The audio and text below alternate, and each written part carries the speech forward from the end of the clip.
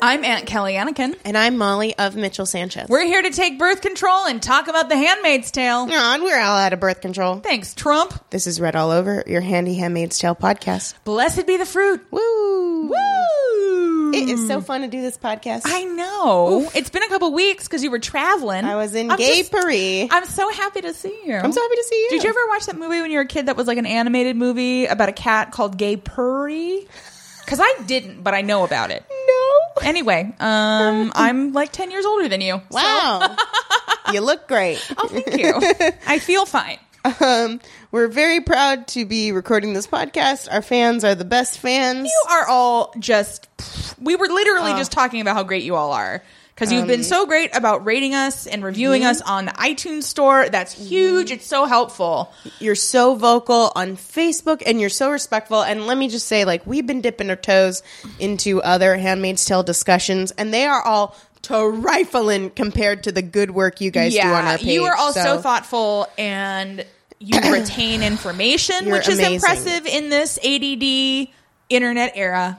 So thank you for just being the best. Yep, I'm going to try to do a quick shout out. If I don't mention you, it doesn't mean I don't love you. It just means that I can't say your name on the air.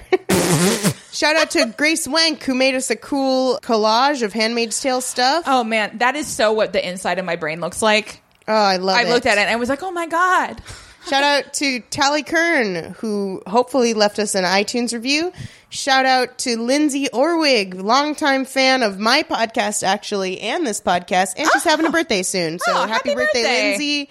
Happy birthday, Christina V. Klein, who makes Martha Ritas as a drink. I laughed so hard about Martha Ritas. Oh, my gosh. Shout out to Rebecca Page, who said this show helped her after she lost a friend. That's awesome. And it made her feel like she had a buddy to listen to. That's so hard. Yeah. Antonella Gizmundi, who said she'd like to be our best friend forever. Antonella, too late. You are our best friend. And get back to me about where we're getting brunch. Shout out to Maggie Calm, who said she just gave birth to a Scorpio. And Maggie Calm, God bless you. Oh, why'd you bring that evil into the world? No, listen, I'm very pro Scorpio. But you are, but I'm also like, yeah, I'm very pro Scorpio. But I'm also like, don't do that to yourself. Don't have sex at all in February, people. Oh, man. And just shout out to all of our Twitter followers. I'm sorry, there's way too many notifications to talk to you all, but Vanessa Steck, everybody else. Can we talk about the most important person on Twitter? Yes. Who talked to us recently? Oh, my Jonas. You want to say it? Amanda frickin' Brugel. Oh, a.k.a. the real Martha Rita. Mm-hmm. She responded to us on Twitter, and it was just really sweet. So, Amanda Brugel, if you're listening, we for sure want to get brunch. Yes. The next time we're in Los Angeles, let us know. Slide into our DMs, BB. Yep.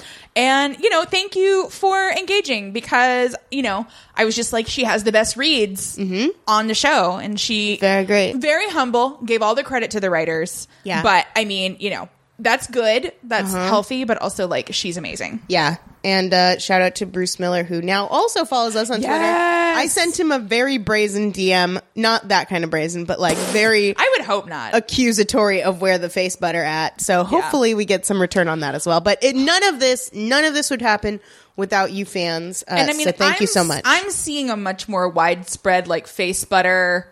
rumblings in all of the groups, and I think we should take full credit for this. Absolutely. So if you're participating in other Handmaid's Tale discussion groups, remember the official hashtags of the show as follows are hashtag facebutter, hashtag fall, what did I call it? Fallgate 2018. Jumpgate 2018. Hashtag Jumpgate 2018, referring to June maybe falling, maybe jumping off the window. I haven't gone back and watched it. And the most important hashtag of all, the hashtag is hashtag 3 seasons and no more for the love of God. Also, you can just use hashtag Read All Over. Yeah, which is the name of our podcast. It is. As recently featured in TV Talk on iTunes. Ooh. We're having such a great week, podcast-wise. We sure are. Well, let's get into this episode and really bring the mood down. Okay. real talk, I give this episode a C+ at best. I agree. I did not care for virtually anything that happened. There's one thing I loved. Okay. And I assume that you loved it too, because you finally got the Serena Joy June team up of your dreams. Oh, I liked that. I liked another thing in this too. We can get into it. Anyway, but I just like, it felt very disjointed. Mm-hmm. It was so short. Yeah, and this whole episode just felt like it was like their like orphan threads in the writer's room. They were like, oh, well, we kind of wanted to do this thing. We just had a explosion. Let's just like throw all this in. But let's dive in. So we open. Okay, wait. It's season 2, episode 7. It's called After. Not a great name. Not one of the commander's finest efforts. What do we call it? How about during? No, during is taken. How about before? Well, it's not really before, boss. Okay, after. Let's have lunch. Is that your Bruce Miller impression? That's my Bruce Miller impression. He sounds nothing like it. He sounds completely insane. He's going to respond to my Twitter DM that's like, Molly? Can you please quit misrepresenting me? I don't appreciate this like Stromboli accent you're giving me. I don't sound like that. Anyway. We open on Snowfall, and we finally are seeing the funeral handmaids. Now, for as scared as this made us in the trailer, this was nothing in the show. Yeah, I have a lot to say. Okay. I have so much to say about this episode.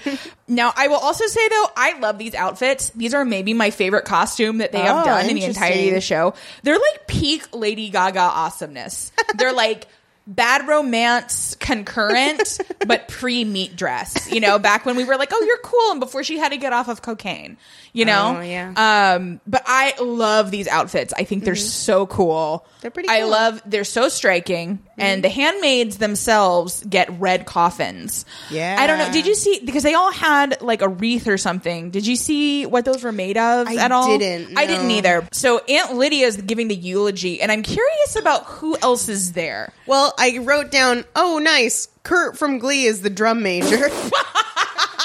Because it was just a very sweet porcelain-faced baby boy who was leading them. There's a ring of other people, like, farther out. And I wasn't sure, like, are these guardians? Are there some commanders? Like, it's just weird to me that more people weren't there. But also, they're kind of under martial law right now, but we'll get to that. But so it's kind of interesting, you know, we had just come off from, well, I guess 2 episodes ago was the Pravaganza, where we have all different people from Gilead together. And it's interesting that this handmaid ceremony is kind of just for handmaids. Yeah. And so they all are, you know, going to stand next to a coffin, basically, except for June, a.k.a. the cheese, who stands alone. And they all remove their veils. And I loved this. They remove their veils and place it, like, on the coffin. And Aunt Lydia's doing a call and response, because everything in Gilead is call and response. Yeah. It's like Dora the Explorer. Exactly. Which I get those songs stuck in my head constantly, and I have not babysat nary a child for many, many years. Speaking of songs, though, the song that's playing in the background is My Life by Iris Dement, and it includes lyrics. Oh, I love her sister Creme Dement. Oh, you are a human delight. But the lyrics to this song, My Life by Iris Dement, is, my life, it don't count for nothing. When I look at this world, I feel so small. But I gave joy to my mother and made my lover smile. And I can give comfort to my friends when they're hurting, and I can make it better for a while. Just really interesting, kind of sweet, mournful lyrics for this really mournful, you know, ceremony. Cool. And I do find it interesting that, like, Aunt Lydia is essentially like the religious officiant here. Yeah. Because it's such a patriarchal society. But again, we've never seen them go to church. Yeah. And I am so curious, like, do they go to church? What does worship look like in Gilead? I don't know. So, like, not as important as face butter, but, like, I would love to see what that looks like. Yeah, still more interesting than Luke's ex-wife. I think we can all agree on that. Who is guys, I mean, let's be real. Homegirl got killed. Like, everybody is speculating, like, dead. Maybe she's going to be a wife, and then Judy's going to have to be her handmaid. She's also divorced. Like, she's dead. Yeah, anyway, she's dead. Or even if she's not relevant in the present. She's colonies. Although, boy howdy, we see a lot in this episode that's not relevant to the present. Whoa. So. The thing that I think is interesting here is that Aunt Lydia Oh God, it's so gross. She says, I wish I could give you all a world without violence or pain. It's like, bitch, that's all you give everyone. But she doesn't believe that. It. I know. It's she so doesn't think that. Fucked up and twisted. So we get interior birthmobile. Wait, I think you're missing a huge point. Oh, yeah? This is like a bookend to the episode, is that they're repeating the handmaid's handmaid name. Yes. So it's of Jeb. I'm sorry. Zachary. I bizarrely... Oh, no. Was of Zachary there with her big old honker? I don't know. Oh, I don't remember. But I wrote down what I could hear, and I didn't have subtitles or we'd have more, but I clocked of Ryan, of Neil, of Zeb, of Ben, of Duncan. Get the fuck out of here, Duncan. Have a better name. It's a whole new regime. You could totally change your name. Actually, it's of Dash. It's of Johnny Gunman. Johnny Gunman? That's a first name? Yeah, it is. I'm a commander. My name can be whatever it wants, and it's Johnny Gunman. Anyway, so yeah, we're hearing more of the commander's stupid fucking names. But even in death, the handmaids don't get their real names. It gutted me. Yeah. And I'm sorry that I didn't write that note on the page in chronological order, because it's like, well, it just like, because, you know, the whole thing that the handmaids are saying is we remember. Their names are not even like, if some of them who died have had multiple commanders, like, you know, they used to be of Ian Zaring, you know, and or like of Johnny Gunman. Yes. But we won't know. You are also a human delight. So it's just like, you can't, like, this entire society is structured specifically for these women to be forgotten. Ooh, yeah. No matter what Aunt Lydia says. Totally. These are not valuable people outside of their function. You do not need names for our purposes. So now, unless you have anything else to say, because I got so much to say about this birthmobile. Speak freely, sister. Birthmobile scene. Easy for you to say. It's not. So everybody's in the birthmobile, and they're kind of in hushed tones talking about this attack, which many of them witnessed. I think that's part of, because we see Offred being very, very emotional about it. And I think there's a part of her that feels bad because she wasn't there.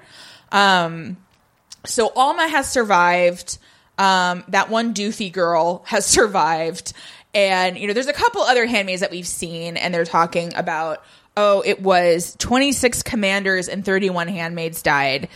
And that made me so angry. And I know you can't control who dies in a terrorist bombing. But like that more handmaids than commanders died. Totally. Is so horrible.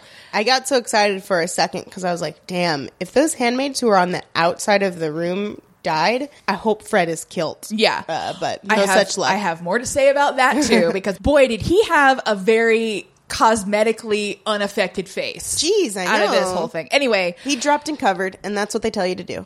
Okay. But nobody knows what Offglen's real name was. And we hear several times in this episode June saying, oh, we didn't really like get to walk together for very long. And I don't think these handmaids are upset enough. Like, I think part of it is shock. And because also Gilead swung so quickly into martial law that like there is this sort of like free floating terror, and like people are afraid still right now, but it's just like shit. And also, how do you feel about what Offglen did? Are you mad at her? Do you support what she did? Do you think that it's better to be dead than be a handmaid? And I don't think we get any of that from anybody in this episode. That's a good point. That's kind of unplumbed territory. The way I looked at it was that it is just smarter to ignore yourself against emotional reaction, especially considering everything they've been through. If they got upset about every death even, they'd be fucked. But somebody would say something. I agree. I think it's lazy. Somebody would say something in that van ride. Yeah, they would be like, I can't believe she did, because like when you have somebody saying, oh, you know, 26 commanders, 31 handmaids, how is there not one handmaid saying hardly seems worth it? Ooh. Like they're all still fucked. Wow. Like they haven't really accomplished anything with this bombing. Like I think I'm grateful for Offglen that she's dead, because I think her life had become unbearable. Yeah. Well, but like, that's a great point. No, because I mean, it's not like any of them get to stop being handmaids because of what she did. No, I think you're right. I think that's a great missed opportunity for some good writing. Yeah. So anyway, they do see in the course of this same van ride that the eyes have been here. And so you kind of get this sweep of the neighborhood, and there's a lot of eyes and guardians around, but also there's people hanging from their own trees. So, boy, I feel like in Gilead Grand Central, there's like a sign that's like, it's been X many days since the last hanging. But like, instead of trying to keep it at 0, they're like, guys, come on. We haven't had a good old fashioned hanging. We built this city on public hangings. City on hanging. Yeah, we'll fix it in post. The question we ask a lot is like, who is actually having a good time in Gilead? And it's Johnson and Sons Hometown Ropes, because the resistance uses ropes. The bad guys use ropes. Everybody needs ropes. And Johnson is saying to his son, they need it for the bell for Aunt Lydia. There's always money in ropes, son. What did I tell you? You wanted to become what?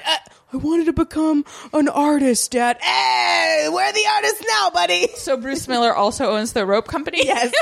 It's actually Bruce Miller's cameo is the rope baron of Gilead.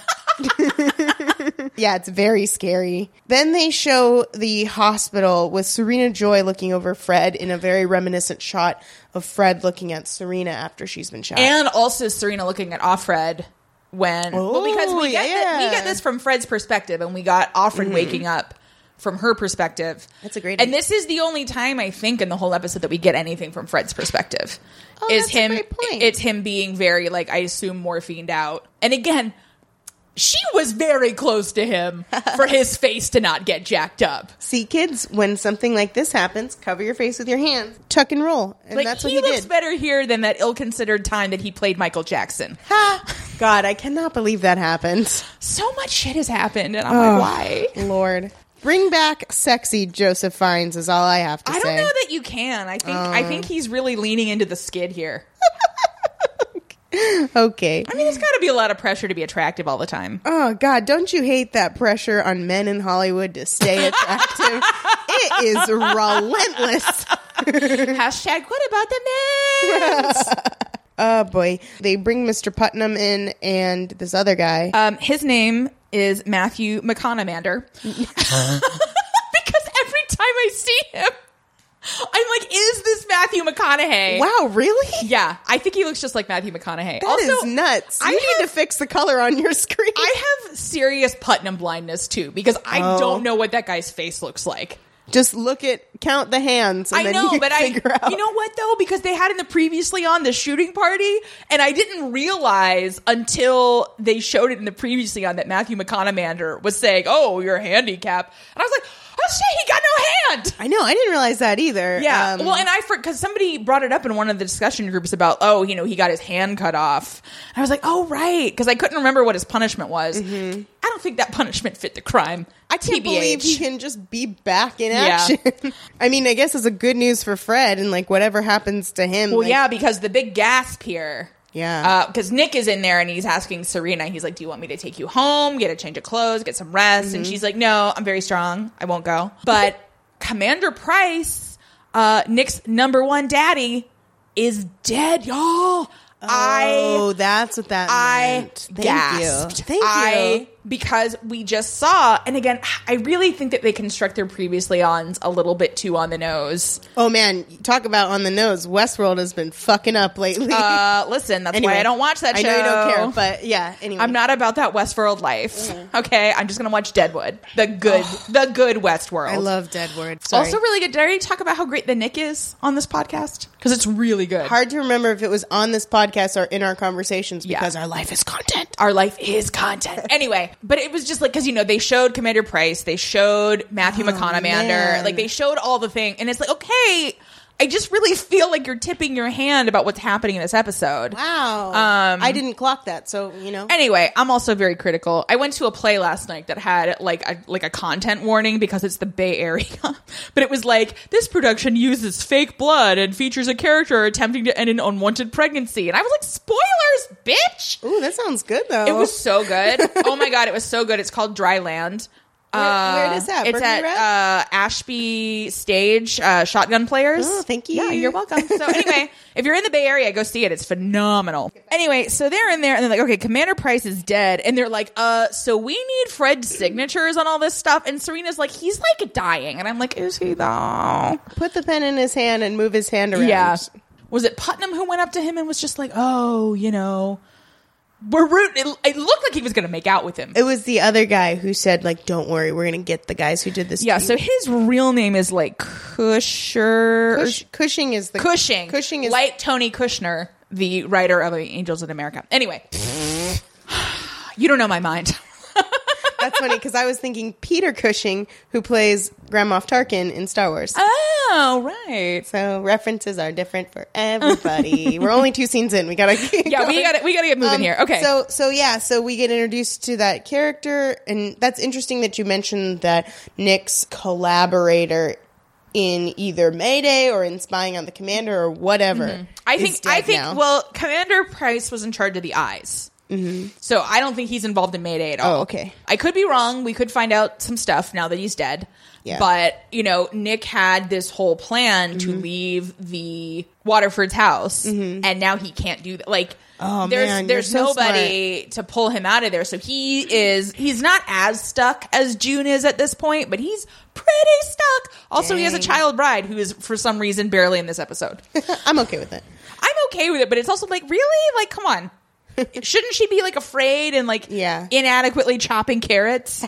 The next scene is in the colonies. Colony time! Yeah. I get so excited. There's a bunch of people who don't like the colonies, and I'm like, what is wrong with you? Well, I think we're done with them. I'm so pissed. I'm so pissed. Yeah. Anyway, I will explain why I'm pissed at the appropriate time. But because this part is super scary because you have no idea. I know. My assumption was that they were grabbing people because the whole thing in Gilead right now that Cushing is overseeing, aka Matthew McConaughey, is trying to root out, the terrorists who enabled Offglen to blow up all these commanders and handmaids. They are still, that's a hell of an export to lose. Absolutely. So I mean, yeah, I assumed they were calling him in for like questioning. So I was very scared. But the one thing I wrote down is they're explaining in really hushed tones to the like overseers what happened, and they said there's a bomb in Gilead. Get it? That's from the book. Moira would say that all the time. Yeah, I don't remember that part, but I trust you. I mean, it was when they were at the Red Center, but that was like the Handmaid's inside joke was to say there's a bomb in Gilead, but it's hard to say that. That's more of a visual joke. Yeah. And then just quick aside, a lot of people are texting us and tweeting us about them saying balm in Gilead in the course of the royal wedding. And no, they're not huge Handmaid's Tale fans, though they might be. They might be. Meghan Markle knows. That minister was from Chicago. Yeah. She knows TV people. But just to clarify, that's a reference to the Old Testament and means sort of like a spiritual medicine that's able to heal people. So, yeah, it's kind of like, that's like the pharmacy in the land of milk and honey. Yeah, exactly. So if they were saying it in the context of the wedding, I'm not sure how that relates. They might have just been quoting that particular part of scripture. I did not watch it. I don't wake up for royal weddings, but I just watched the pictures. What did you think of her dress? Boring. It was so boring. How are you going to come here after Kate Middleton rocked the world in that bomb-ass lace dress and come in wearing this boring smock? Listen, lady, you don't get points because you're beautifuler in the face than she is. You need to show up to play. It is the royal fucking wedding. So I read somewhere, like somebody was like, I appreciate like the gesture, like that somehow it was like this message, like, oh, even though I am such a successful actress that I was on a USA show, I'm not gonna like draw attention from the crown. But it's like, bitch, you should have had a great dress. I'm fine with a boat neck. I'm not a huge fan of a boat neck, but like, okay, whatever. But like, put some detailing on your dress. Yeah. I don't give a shit if your veil is 5 meters long. It was a cool ass veil. It was a cool ass veil. A cool ass tiara. But all they had to do was put some custom lace on the outside of that thing, and it would have been fine. Just anything. Literally anything. Anything. And you know was so literally, I was reading in the New York Times, like, all these nut bags all over the country, like, sent in, here is my crazy person design for Meghan Markle's dress. And those were all better than what she actually wore, and some of them were fucking terrible. That's hilarious. Well, I mean, I wonder if it's part of the idea that, like, this is our second wedding. And so, but if your second wedding is to a goddamn prince, you can embellish, girl. Come on. You're about to be a princess. You're an American princess. You're a black princess. Yes. And you disappointed a lot of people today, Meghan Markle. Give us some fucking pageantry, okay? Yeah. God. That said. What? Her tiara was bomb. Oh, her tiara was bomb. Oh, I would never say an ill word. I would not kick that tiara out of bed. All you would have to do is put some platinum accents on that dress. Even just a platinum sash. Give me a belt, for God's sake. And her earrings were suits boring. Oh, my God. You know what? Excommunicated. Oh, my gosh. This marriage is null and void on terms of accessories. How cute was Prince Harry, though? He was so happy. He was very happy. He was so happy. Okay, anyway. Oh, so happy I forgot that time he dressed as a Nazi for Halloween. Right? It's okay. It's fine. We've all done dumb stuff. I guess. Anyway, listen. You can hear about all this on our other podcast. The Royal Weeding. It's where we smoke weed, talk about the Royal We, and the wedding. Ooh, cool. That's a Patreon incentive. Well, you know, I already did the whole Royal We on my other podcast. Oh, okay. But I mean, we could, listen, I will talk about that shit all day. All day. Okay, let's get back. But we can't because we're recapping The Handmaid's Tale, which is a lot more depressing. So from the colonies, we go to Canada. And in Canada, they're at like the refugee office, and a woman is saying, hey, guess what? There was an attack in Gilead. A bunch of people died, including handmaids, and everybody is frantic because they want to know if it's their person. Except for Luke. I know. What do you make of Luke's sort of apathy here? Okay, I think two things. I think that O.T. Fagbenle is making a really strong choice here, but he is not being supported by the construction of the show. Ooh. We're seeing very, very little of Luke, and I think that this is a coping mechanism that he's developed where he's just like, look, I've been worried for so long that I can't be worried anymore. Like, he has gotten to the point where he's like, it's not that he's apathetic, but he's just like, I can't keep emotionally spiking and falling back and emotionally spiking and falling back. I agree. And Moira is not at that point. And okay, this is where things really start falling apart for me in this episode. Okay. Because everybody's swarming the ambassador.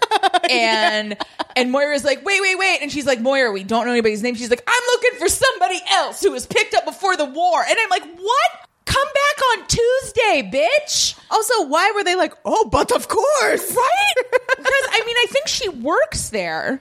You could have come any other day. There also, why are you talking to the head ambassador about this? Like, this is a clerking issue. But if I was in that crowd and I was like worried about my loved one and some lady was like, how about my fiance? And they're like, right this way, madame.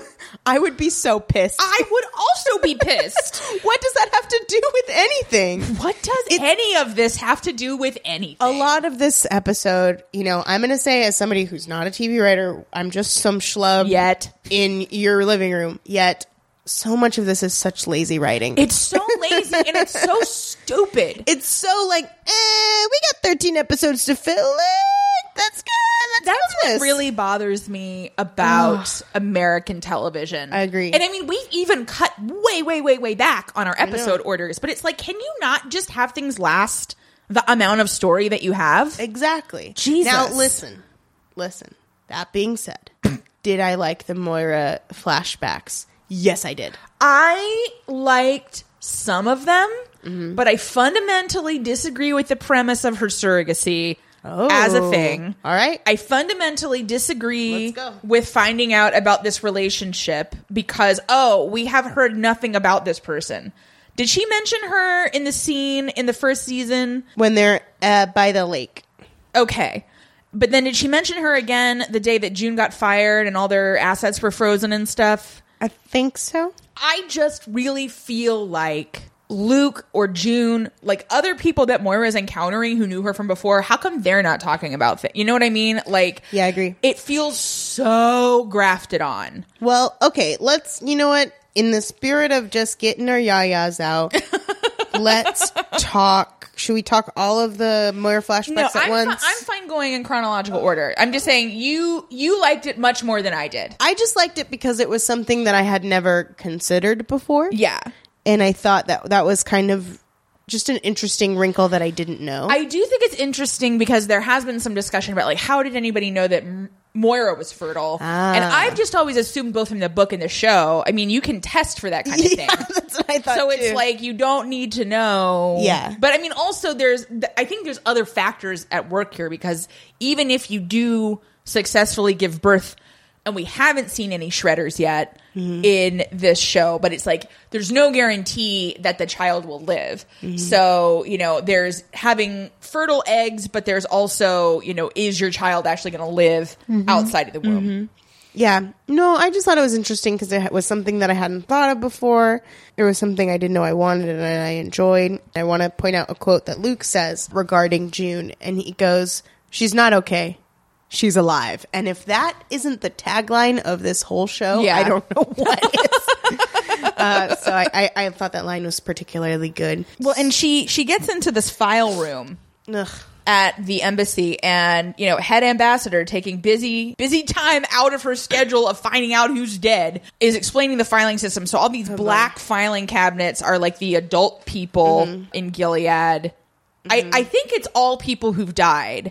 And then the white cabinets are the children, and it's unclear to me if it means that children have died, because I can't imagine. So, yeah, in the pictures she's looking at, they appear to be dead children. But it could also be, this is just where we're trying to track children in Gilead who we've, absolutely been able to find. For me, it makes more sense to have a file on every person and then have a red file if they're dead. Yeah. And a blue file if they're still alive, versus what appears to be these cabinets of dead people. And this one white cabinet of dead or alive children. It just, the filing system seems a little off. They got a lot going on. Also, why isn't this digital, baby? Such a good question. This is bullshit, actually. We shouldn't be going through, like, what's that old thing in the library? The microfiche? We shouldn't be microfiching shit in Gilead times. Well, and, because, part of it is that they don't have names or any, like, these are just bodies they found, and I don't know what they're going to do with this stuff. Oh, interesting. Well, that's dumb. How do they file that? By numbers. It's just, because if you look at it, it's all numbers, and it's like a couple different shots. There's like a full body shot of the dead person, like a far away shot, and then a close up of their face. They're not correctly ID'd. No, because there's no way for them to correctly ID them, because it's a lot of people who died. I gotcha. And then my other question is, how are they getting these pictures? Well, she says that when she's talking about, whether people are dead or not in Gilead, they have contacts there. So they're hacking whatever. Well, and we don't have a sense of what the diplomatic relationship between Canada and the U.S. is right now. Yeah, but I don't think it's like, hey, here's my shared Shutterfly account. Here are all these dead people I took a picture of. There's probably people at very high risk, like in there, like taking these photos. I don't know. But anyway, all right, let's get on from their shoddy There's filing. one more thing that I wanted to say. There's this important detail that I think we should mention, is that Moira's fiance was, quote unquote, picked up before the war. Oh, and that to me is the only interesting thing about this. Because it's like, why was she picked up before the war?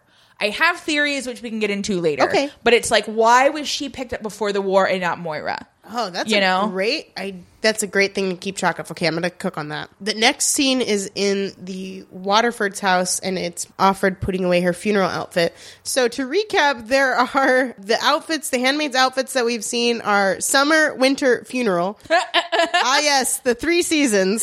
But then I remembered there must be like maternity outfits as well. And there because she's more visibly pregnant, I think, than she was in the last episode, which is weird because we were there the whole time. Yeah. And there also seems to be like Handmaid's Tale sweats, which now let me tell you, Sam, that is the clothing tie-in I would love, because that red sweatshirt looks so comfy. Oh, totally. I'm into it. But yeah. Oh, and like the sweaters that like Eden and the Akano wives wear, absolutely. And Serena has some dope sweaters too. See, here's where they goofed. We don't aspire to the sexiness of the Handmaid's Tale. We aspire to their dystopian level of cozy. Make note, everybody. Rita comes in and she's like, hey, there's someone to see you. Who did you think this was? I had no fucking clue because I'm like, who does she even know? But also, I thought her box for her funeral outfit looked so much like the boxes they sent. I thought the same thing. I was like, resist, sister. Hashtag.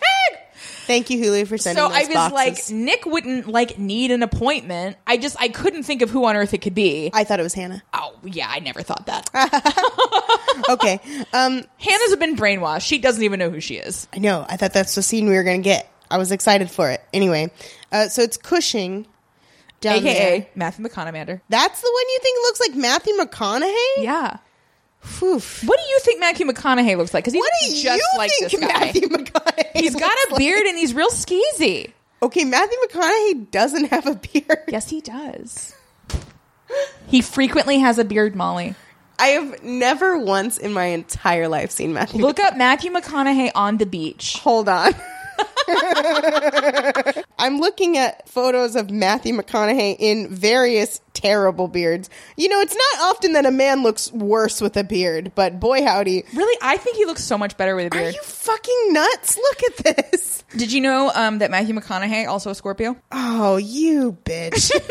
We're moving on. All right, I cannot. I think, you know what? We're going to have a poll. I cannot. We're with going to you. have a poll because I think that Cushing looks so much like Matthew McConaughey. Jesus Christ. And I think you're wrong. Okay.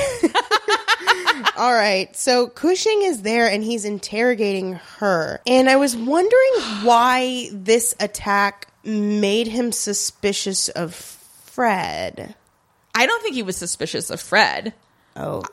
Look, he knows that she did not Right. get kidnapped. Right. So he knows she personally is connected to the underground in some way. Okay. Now, if that implicates Fred, I think it's so much the better for him because he's clearly wanting to like Right. have more power. I think the other commanders like elected him to do stuff. Elected who? Cushing? Yeah. Yeah. Anyway, I don't know. Anyway, In Fred's stead. But so Yeah. he knows that Offred knows some people in the underground, Yeah, and that's you know true. she plays it pretty good For once in her goddamn life. For once, she's not emoting, and you know he's saying, "Oh, you know, you can trust me," and I'm like, I have never trusted a commander less, and these are not people that I trust. No. Trust no one. And you know he's talking to her, and he's trying to like appeal to her being pregnant and saying, you know, what kind of world are we going to leave the next generation? And she's like, this world is fucked up already, bro. Like, this did not make it any better or worse in the long term. Agreed. And he goes up and touches her stomach and like, memo to the world. I know the people that need to hear this do not know what a podcast is. But Jesus Christ, do not touch a pregnant woman's belly and never touch anybody's hair. Agreed. Just don't touch other Agreed. people. Just don't. Yeah, just be alone forever. Go in a cave. Oh, that sounds so restful. Oh my God, I'd love to find a cave. So anyway, he's clearly threatening her, Mm-hmm. and she is unsettled by this. Like when he leaves, she's very upset, and we hear dogs barking and sirens. Like really, that's the soundtrack to this entire episode. Is there's just sirens everywhere, and I feel like we haven't heard that too much. Right. In either season. I agree with Like you. I can't remember if there were sirens when Emily went all, you know, Thelma and Rebecca Louise. Gayheart. I was gonna say Brandy, but that's mean. I don't even get that. Oh, Brandy committed vehicular manslaughter, and nobody talks about it. Oh my God, just like Caitlyn Jenner. Yes, that's a much better burn. Yeah. Because I'm empathetic to Brandy. I'm not Yeah. very empathetic to Rebecca Gayheart. Anyway. And Matthew Broderick did that too. Oh my God. Anyway, hashtag celebrity murderers.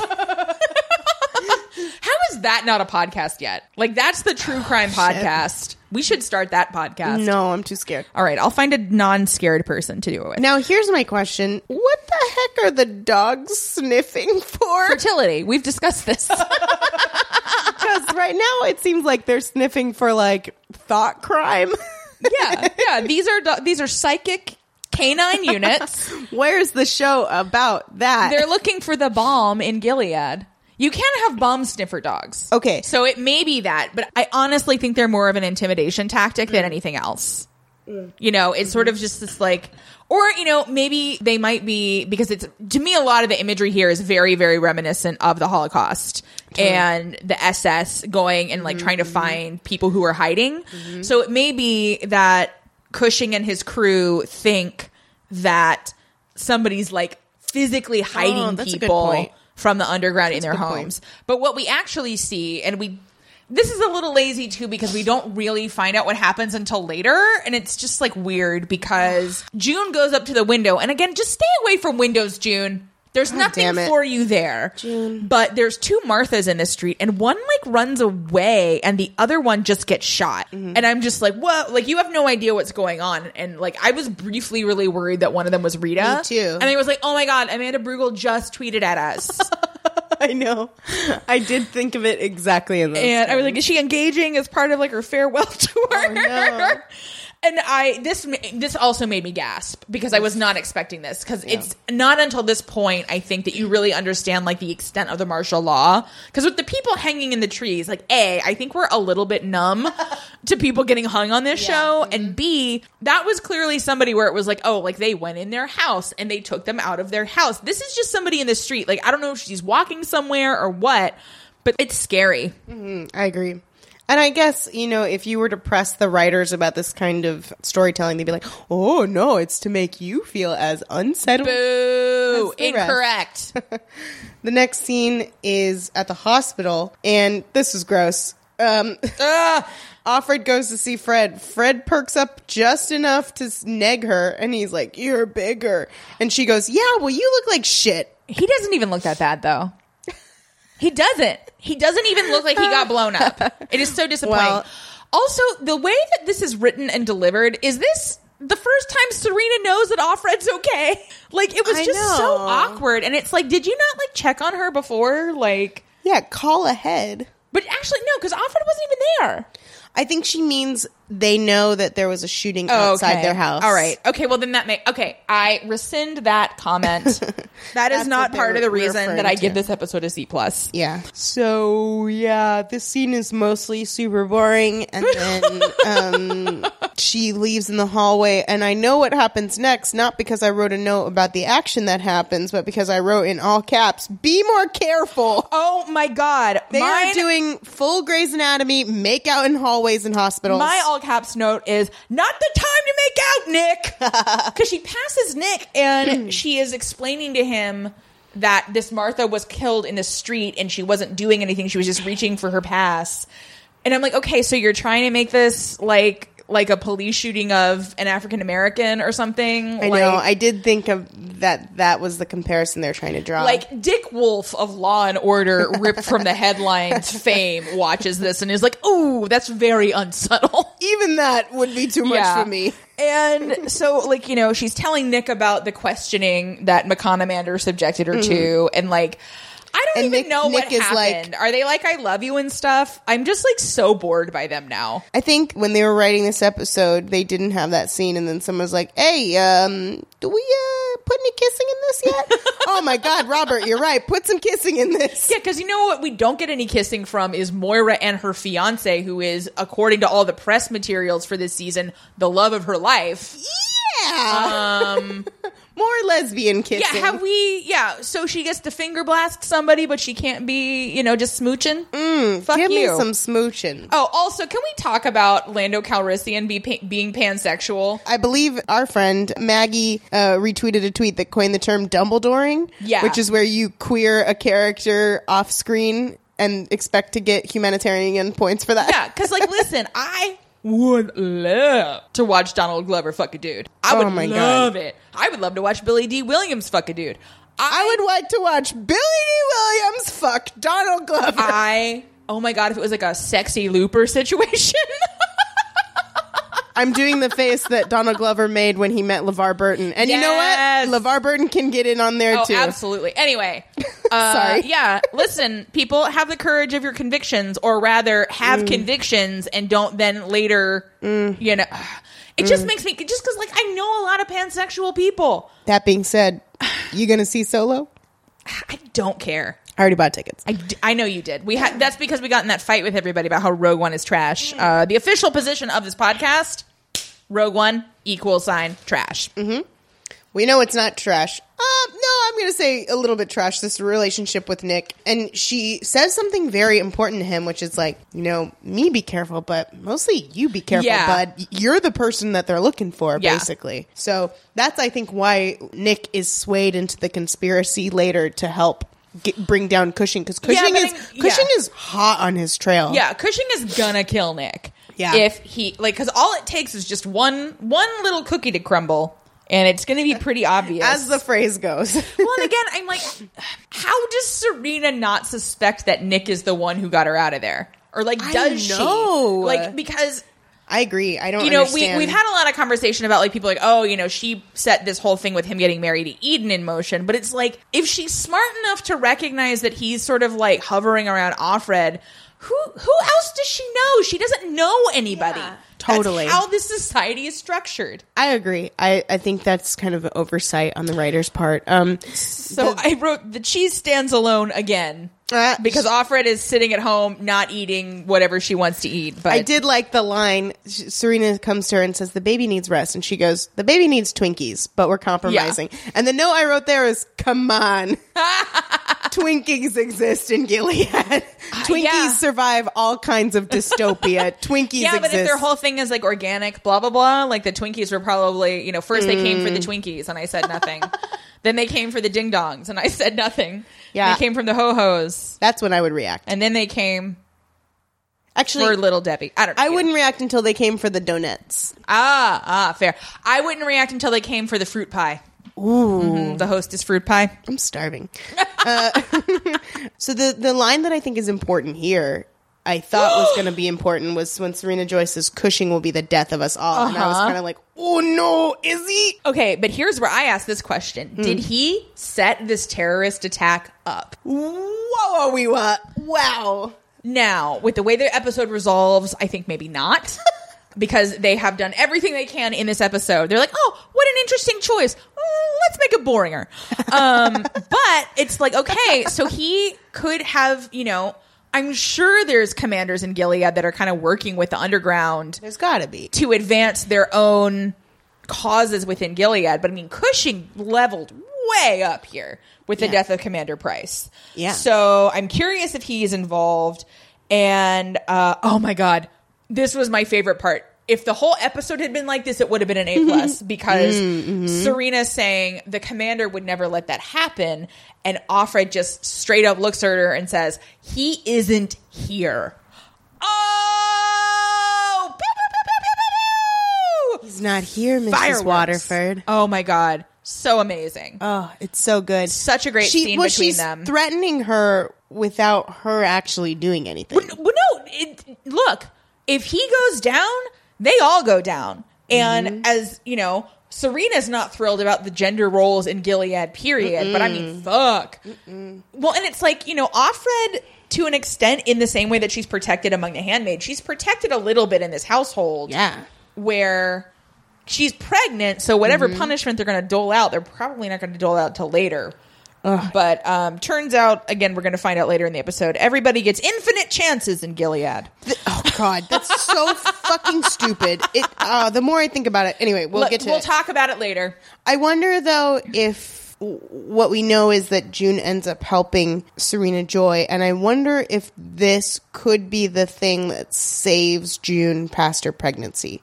Because if they were like, well, we're going to kill June, June could be like, adulterer, reader, forger. Yeah. I can take all y'all down with me, so you better not kill me. I mean, they're definitely setting up, and again, if they're going to do 10 seasons, but like they're setting it up, it's like, oh, now it's going to transform into like a quirky workplace comedy, and like everybody does something different. They read my letters. Or it's like The Great Escape.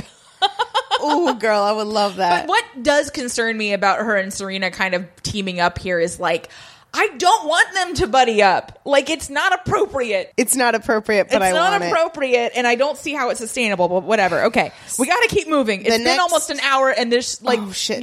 We just having fun. The next is Luke offering Indian food to Moira, which I think Luke is getting kicked back from his local Indian food place, because this is the second time he's mentioned it. Well, it was the same day. Yeah, like, I know, but he's like, are you sure you wouldn't like...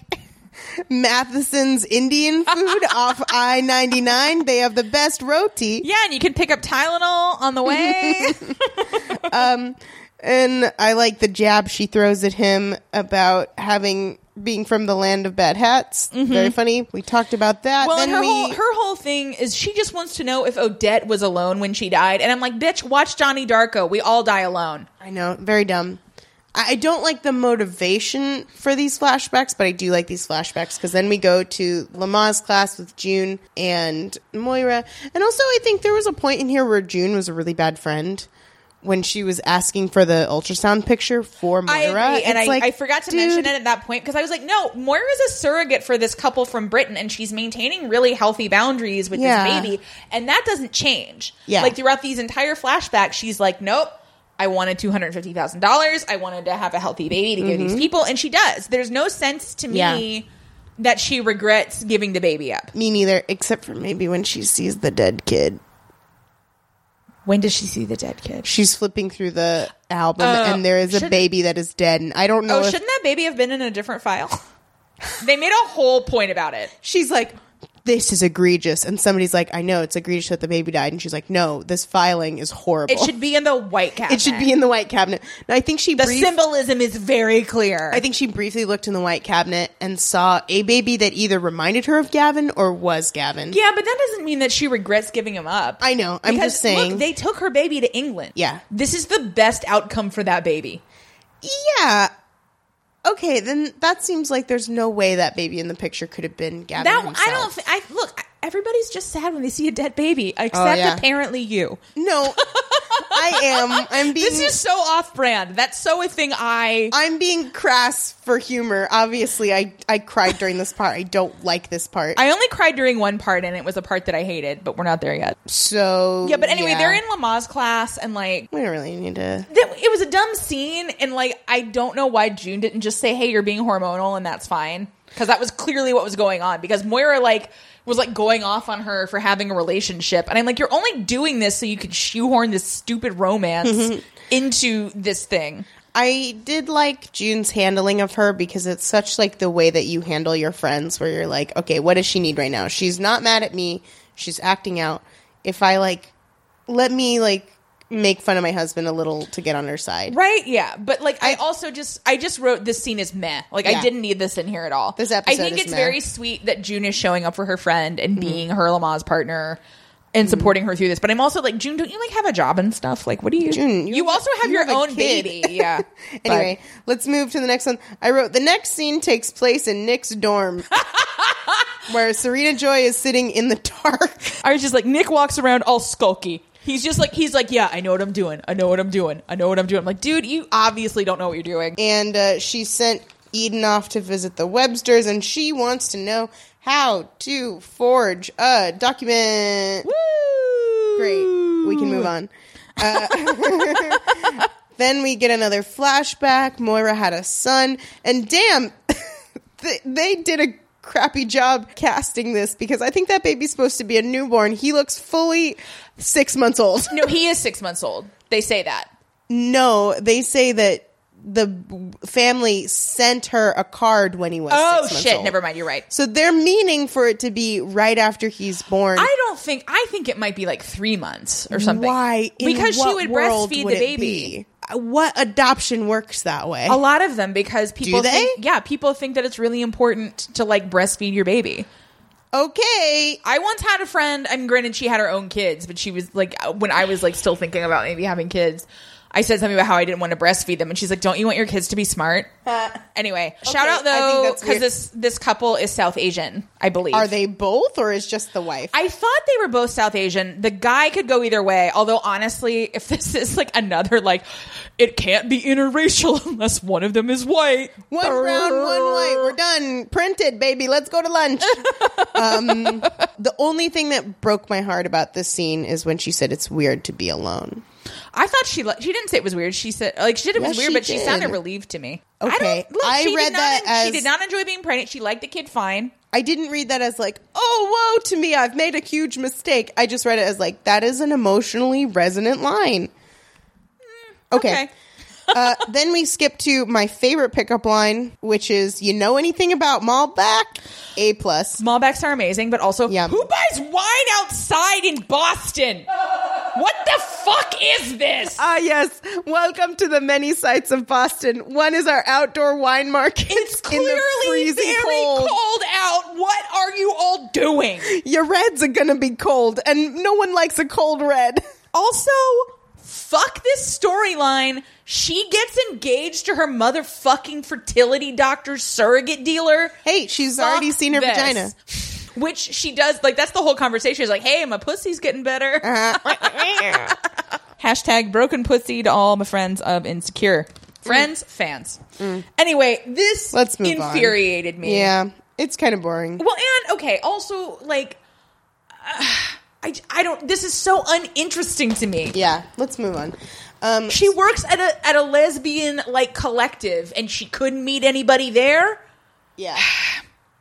Well, and because that's the thing, too, is that it's this reveal. Like, we don't know who her fiance was, basically, up until this point. Mm-hmm. So it's like, huh, gotcha. It was her fertility doctor, because frequently people breach ethics and date their former patients. Hey, if they're cute.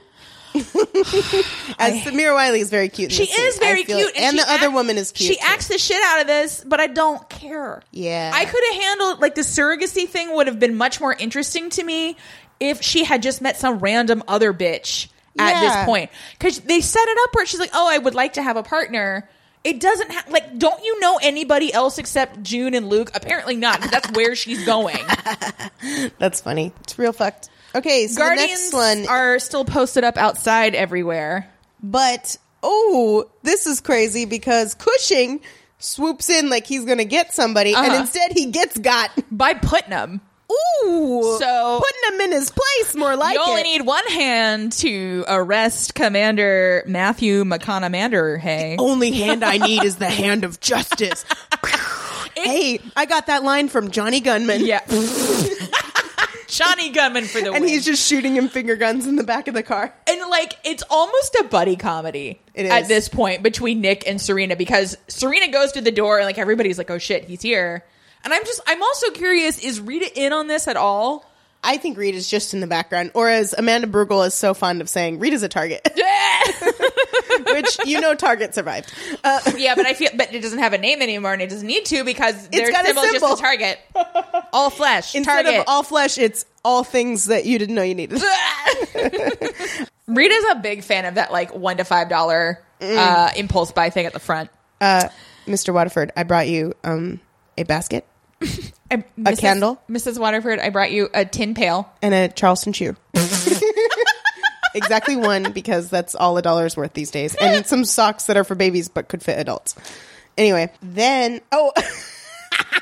the thing I wrote here is, can the same person who made us that Handmaid's Tale Friends compilation please give us a supercut of Serena Joy to the tune Damn It Feels Good to Be a Gangster?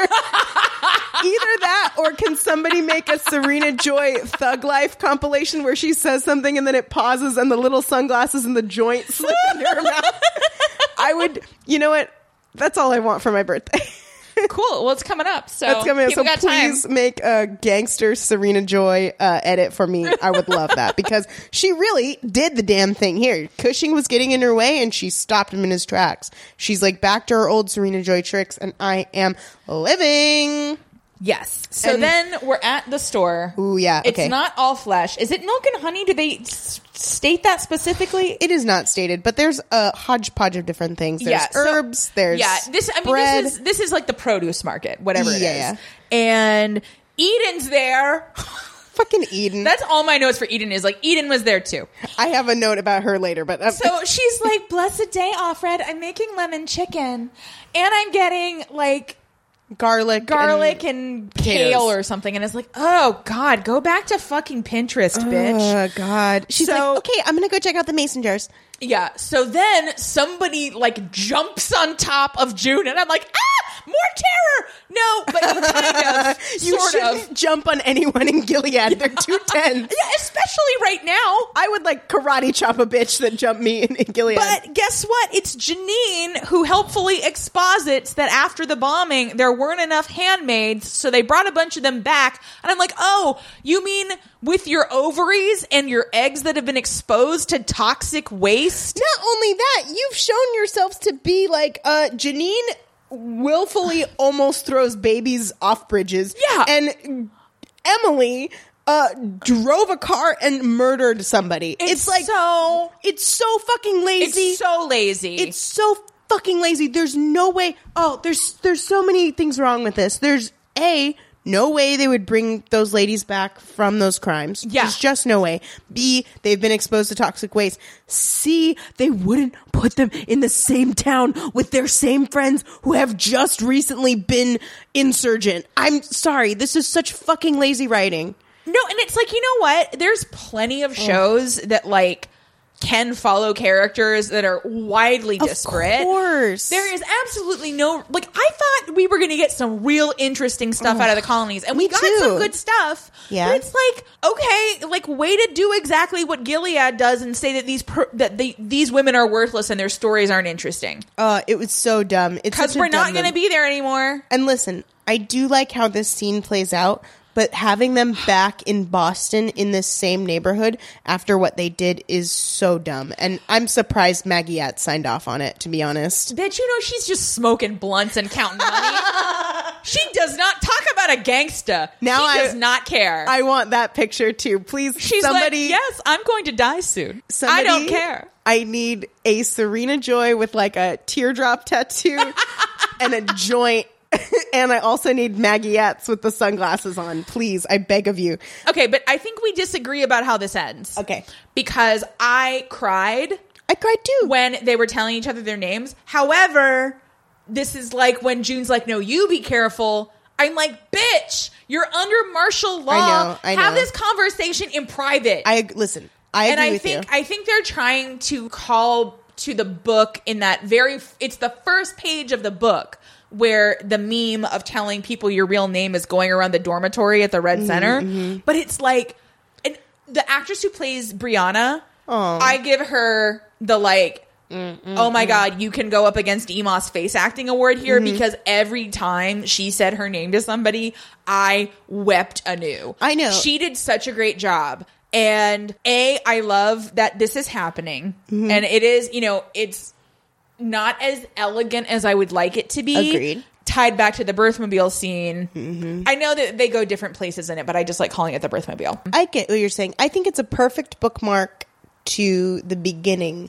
where the dead handmaids have their handmaid name. Yeah, well, and they didn't know Offglen's name. Absolutely. I think it's much more that she didn't know right. specifically what Offglen's name was. Because reclaiming their humanity. Yeah. And I'm fine with that, but don't do it in the middle of the grocery store. I know. Because they cut to Eden, and I'm like, is Eden going to snitch? Well, here's the thing. So two things. One, I love how in the background when they're like, I'm Brianna, there's one that's like, I am Shannon, and it is my birthday week. And you will treat me as such. All of these oranges are free. And I liked when all of the names are swirling around, and Eden's in the middle, and Eden's like, Eden. Yeah. Eden. I'm Eden. Anybody want to know? I also want to give a fucking derp. A special shout out. Speaking of derps, the derpy handmaid, Dolores. Because I've never even known what her handmaid name was. Yeah. And her name is Dolores, which I like to think is some subtle shade at Westworld. Fuck you, Westworld. But she's the girl who was also in Orphan Black, who I always clock her because I recognize her face. Her character in Orphan Black was named Mud, which is even worse than Dolores. Right. But anyway, so I'm, shout out, thank you everybody for identifying her for me. I can sleep at night now. Well, I like that scene, but I think you're right. Very unsafe. Yeah. I love the spirit of the scene. Yeah. But I try not to read too much think pieces, but I read a very negative review of The Handmaid's Tale. I can't remember who wrote it. I'll see if I can find it and I'll send it to you. But basically saying that all of these moments, in the first season, the, no lead te bastardes, Carver and Durham, bitches, and there's these notes of false hope because guess what? It's not going to get better. And the problem here is more with the music. It's oh my God, things are going to get better. And it's not. They're just going to know each other's names when they die. No, but that's as much hope as we can hope for. Yeah, I know. Listen, I'm actually blaming this woman for poisoning my mind, but Here's the thing is I shit on Handmaid's Tale all day long, but as soon as somebody that's not you or me criticizes it, I'm like, don't you dare. This is a perfect show. I no, because I've been like talking to like different press people about doing an interview with us, and like so many of them who come back are like The Handmaiden, and I'm like, bitch, I hate that. that's a different movie. Like Park Chan-wook. I hate when people do that. That's a pet peeve of It's mine like, as well. can you not read? Because I know you can. Please. We're typing emails to each other. All right, we're almost done. We get back to Canada, and Luke is wearing a sweater. Did you see what that sweater was made out of? No. Boyfriend material. Oh, you're fired, and I love you. Oh, boy. So they're reading off the names. Again, more names. Names are so important. That's a name is what we hold on to our humanity and our identity by. I liked thinking about the process of getting these like stock photos. I or was is it thinking like that too. Or is it like, these are like the actual headshots of the extras? That's hilarious. Yeah. I hope it's that, unless, again, if they're going to run into a Westworld scenario where they end up having to cast the woman whose headshot they used. Although, I don't know. I didn't recognize any of these people, so it was like, Yeah. Who cares? Then we show the shrine. Well, first we find out what Offglen's name was. It was Lily Fuller, and the ambassador says, we believe this is the woman responsible for the attack. Lily Fuller. Vagina.